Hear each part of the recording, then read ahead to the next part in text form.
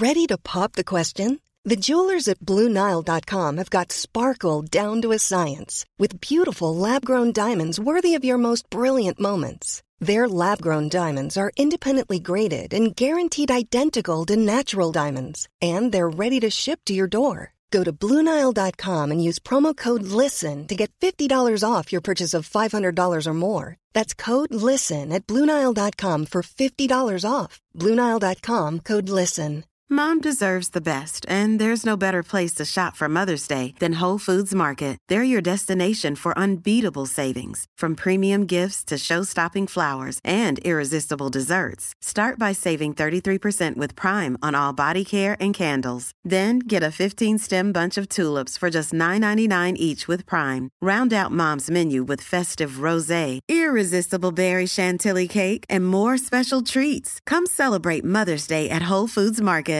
Wow. Nice. Yeah.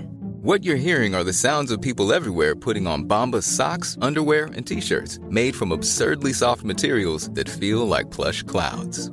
Yeah, that plush. And the best part? For every item you purchase, Bombas donates another to someone facing homelessness. Bombas. Big comfort for everyone. Go to bombas.com/ACAST and use code ACAST for 20% off your first purchase. That's bombas.com/ACAST, code ACAST. You're on Team Human, Conscious Intervention in the Machine. Here's a preview of this week's bonus content available to supporting members on Patreon or through the Team Human team feed. It's a conversation with my new friend, the author of Pop Magic, A Guide to Bending Your Reality, Alex Kazemi. You can find out more about Alex and his work at popmagic.com or alexkazemi.com, or come to teamhuman.fm, where you can also become a supporting member of the team.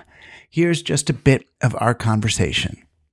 I do think that's true, that chaotic times are easier times for magic for a lot of reasons. And I mean chaos partly in the good sense of chaos is like things are like turbulent so that you can do in real sort of chaotic turbulence, like fractal chaotic turbulence, when there's enough turbulence that things are like more like an ocean and seemingly unpredictable, like big weather systems. That's like when you can start to do pattern recognition again. You know, when you're living in a tightly controlled society and everybody's going to work and coming home and believing the thing and reading the paper and eating their sandwich, it's like, what do we do with that? But when things are like just kind of crazy and it's like, oh my gosh, what's happening on television is like what's happening on Twitter, like what's happening in this classroom, and Trump is this, and Keck the frog, and and oh my God, it's like, oh, these now we can for all the problems that are going on, but now at least we can play. There's like the raw material. That's so interesting to think about, to think of the chaotic events around us as like raw substance and raw material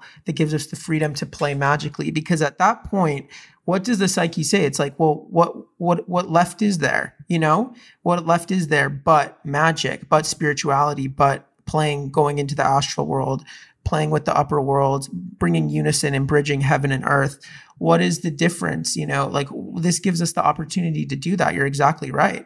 In some ways, the necessity, right? If you're really trapped in a screwed up society, it's like the only thing you can do, at least to gain your bearings, you kind of have to turn inward for a moment. Oh yeah. Or at least, if not inward, at least inward enough to feel your feet on the ground, you know, a moment of safety before. And to go within and find all your diamonds, you know, like really, and that's what the COVID for spiritual people, and hopefully other people were challenged and sent into that place, is they were sent to this place to challenge the consensus of reality and their routine and everything, and say, you know what can I bring that is new? What can I change? What am I actually passionate about?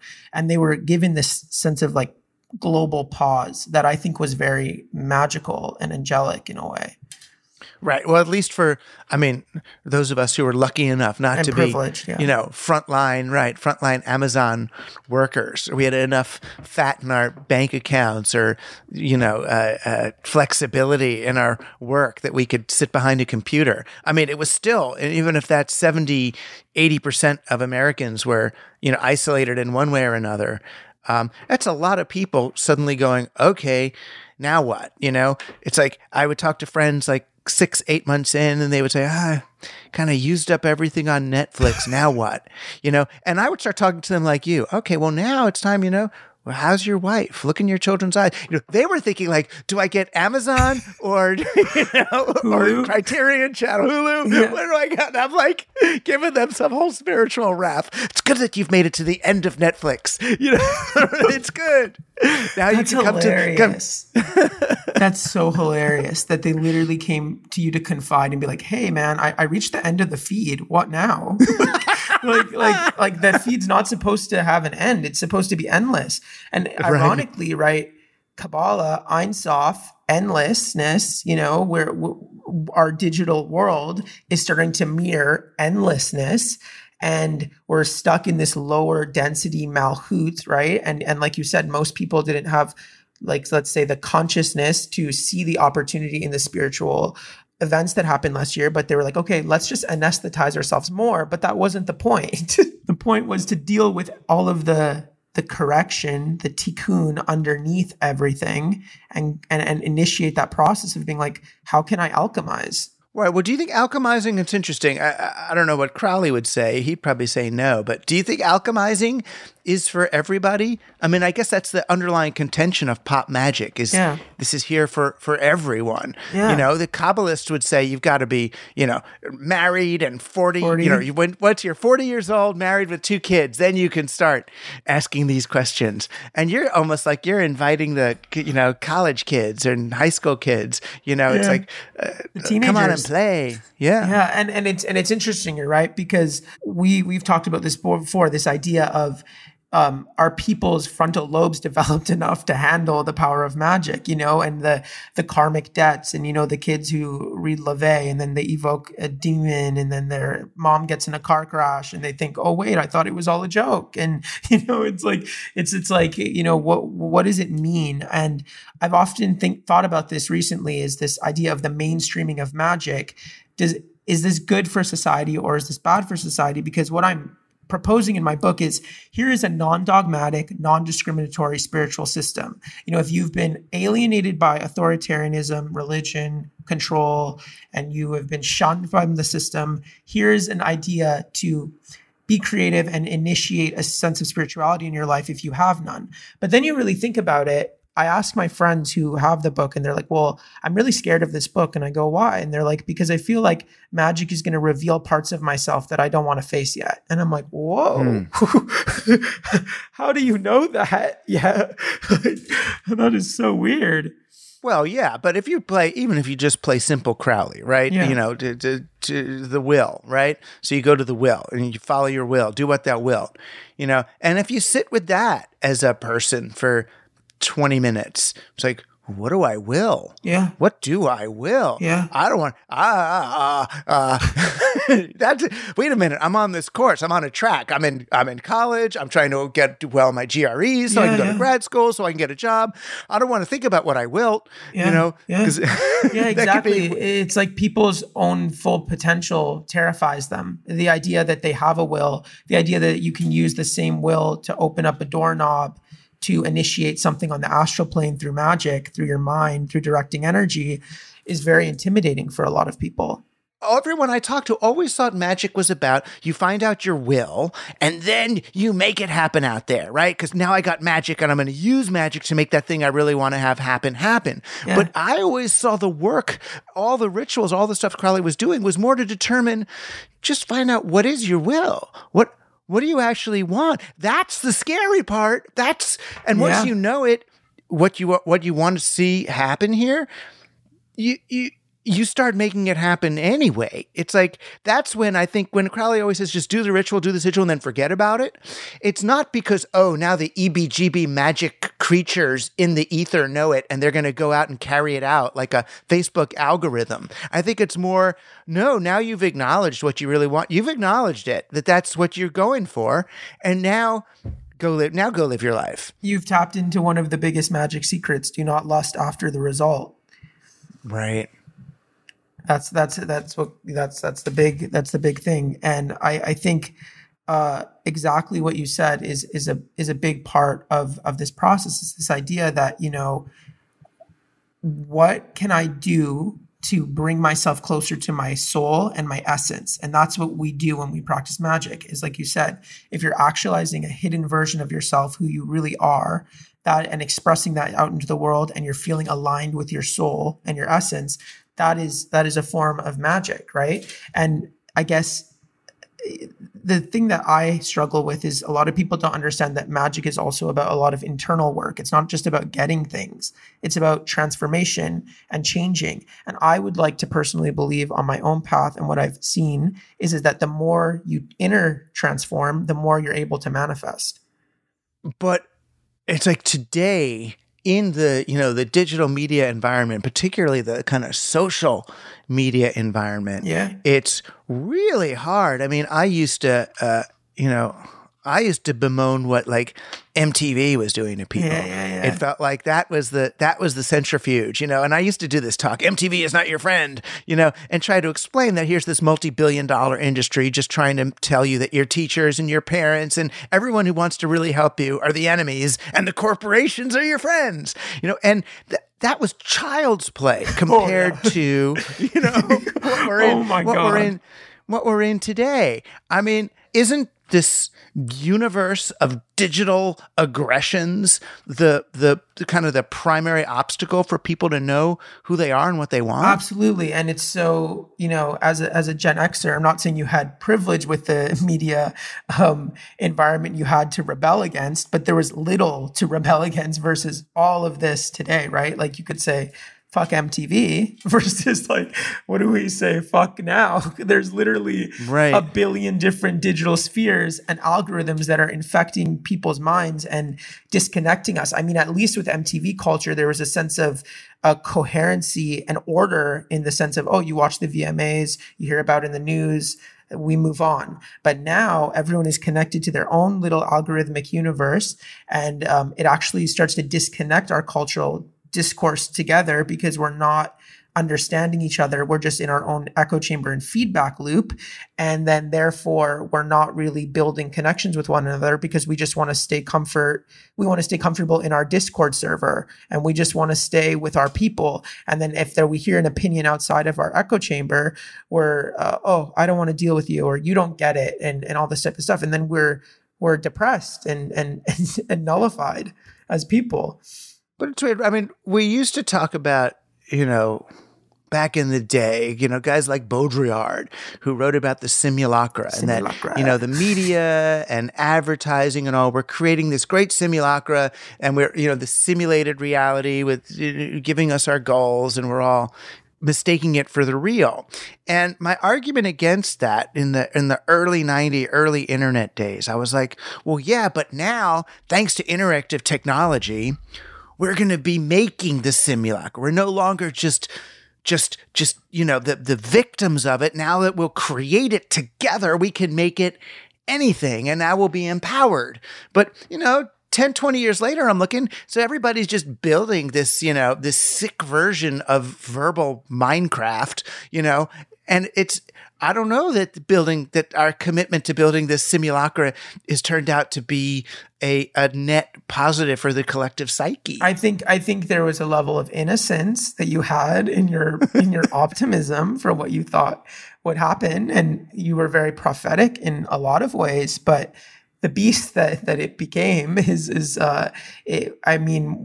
maybe a lot of the early internet guys didn't really consider the evil of the human ego and like what was going to be in how people were going to express themselves online, and how it was going to be normalized to self-mythologize, to build a simulacra of yourself, to build a brand, to literally just be this like void vessel to like charge this thing outside of you.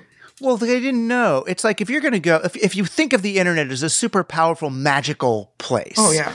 It's like if you're going to go in there, you're supposed to like, before you do magic, I never do them. That's just why I get in trouble. There's these things like Mark Pesce always like, first you do a banishing ritual, then you do a this, and then you do a that. So you're like prepared to go into this space with all these temptations and it's not like it was some virgin territory we're just going to go in. It's like, let's jump into this highly manipulative corporate sphere there and create ourselves from scratch. It's like no, and honestly, I'm really happy you just said that, because what you tapped into is that our consciousness and what's going on in our subconscious and everything in our mind is a charger for how we use the internet. Like, it's energy, right? Like, the way our state of mind will mirror what we see in our physical reality. And that's what the internet is when people are searching certain things, or they have certain interests and all this type of stuff, it's really like a throw up and vomit of their subconscious mind showing up on the Google search bar and on Instagram and Twitter and on TikTok. And they're creating this like daily record of their subconscious mind. And they're not really looking deeper at that log and saying, oh, wait, those type of videos I like to watch, or this reveals something deeper about myself and all that type of stuff. But you're right. It's essentially a VR playground. Right. And not as, neutral and open as we might have imagined it. Or maybe it was at some point when we had, little, text-based group those fantasy news dungeon groups and things BBS that we would play. Deja, yeah, all of that. It was all like fantasy role-playing. But now there's not really fantasy role-playing. It's like there's a big Dungeons & Dragons set with rules and acts and everything is already there. Which character are you going to be? This one or that one? It's like, well, wait a minute. I was going to... and it's not. But then the game that everyone's playing, and I see it, even the clever people and the smart people, some of the best people I've had on this show, who write books and whatever, then they come to me later and they say, oh, well, I'd like to develop, a career doing this. How do I develop a social media following? So everybody's looking to get that number higher. And I understand why. I have friends who put out book proposals and send them out to publishers. And these are the normal, good, high-name publishers, not totally crass commercial ones, who are like, yeah, we love your book, but, we looked, you don't really have a social media following, and so we don't think you will be able to sell this. And it's like, so then everyone's supposed to have, and that's legitimate, but when I look at 12, 13, 14-year-olds worried about, their fame value, I mean, and I feel like you at your age, you're much closer to, I mean, I understand wanting to be successful, but how do you feel fame as a value has integrated itself, has nested itself so fully in these kids? It's so interesting, because even if we want to use Madonna as a metaphor, when Truth or Dare came out and there was so much, people saw it as propaganda and self-mythologizing. Why would someone make a documentary about themselves, and have essentially a blueprint into reality TV and what social media ended up becoming? These type of things that culturally, collectively, we would view as like malignant, exhibitionistic, narcissistic, are now the behaviors that are very normalized and what you're encouraged in for today. And when you're a preteen or you're a teenager and you wake up every morning and you see Addison Rae on TikTok having this huge gap between you and your followers. Oh, she has 50 million. You have 200 likes or something. And you're all in this little this RPG arena. It's going to really fuck you up. And if you see the thread through all your PBS documentaries, you can see the acceleration of this process and how we've arrived now at the hyper real TikTok avatar version of yourself that can, lip sync movie quotes and dance and touch virtual things like a video game. And it's honestly, how could we move past this point? Isn't this the peak of the simulacra? Or 30 years from now, will you be on the other side of this conversation at 50 or 60 talking to some 20-year-old who says, God, you had it easy back in the day when it was just like TikTok videos and algorithms coming after you. There were no robots in the street. People learned how to split consciousness into 3 sections that operated independently yet. There wasn't, spontaneous combustion of babies and, whatever. Oh, you know what I mean? Happen. And also so it just gets worse? Or do you think do you feel like I keep thinking that there's, by hook or by crook, there's a plateau of some sort ahead, that either there's an EMP that just takes down the friggin' networks for long enough for people I loved that day. That day. That was I was like, this is the best day ever. I was like, this is the best day ever. What a special day. The net is down. Yeah. The net is down. I know. And it's like, I'm sure there's like people, like ambulances that lose patience. I mean, there's probably death and destruction that goes along with it. But at least for those of us trapped by the internet, I mean, when the system goes down, it's bad, like hospitals and refugees and stuff. Yeah.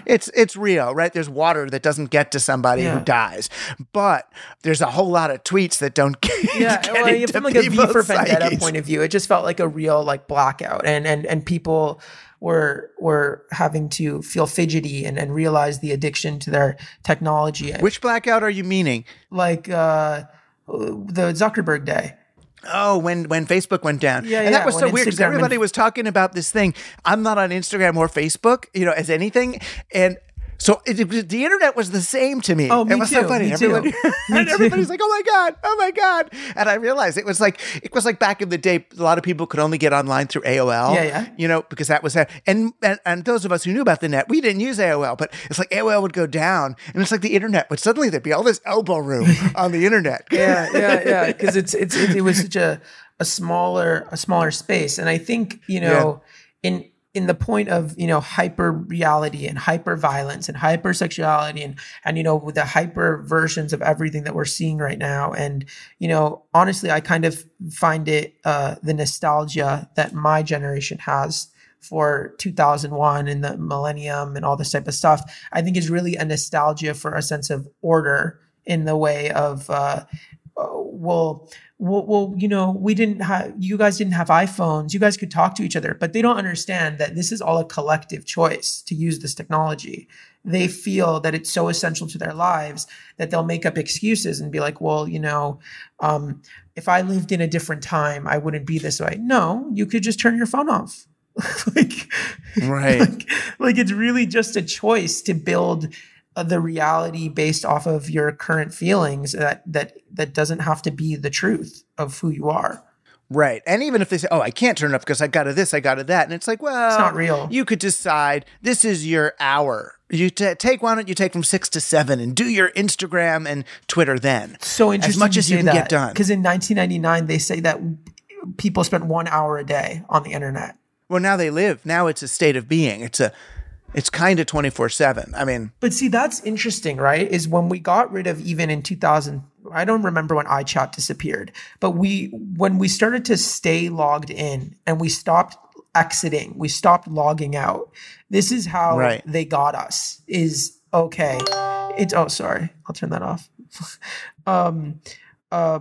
This is how they got us. The reason they got us was because they took away the idea of logging out, because the more time you're logged in, the more money they make. Right. Well, they took away the idea of logging on even. I mean, that was the thing. Oh, yeah, they did. Right? You log into the Matrix, whatever. But you would, I mean, in my day, you would plug a modem into the computer like a physical and dial action. up. That's a physical cue. It's a different thing. And you tried to minimize the time because we still paid for phone by the minute. So you would do it as quickly as you could, or download all the stuff that you wanted to read and then read it and respond to it and then upload back to your server. I think the problem is that people are complaining. So like, I ask people, I go like, when you go on Instagram, do you feel things that you don't feel anywhere else? And they're like, yes. And I said, well, why are you using it?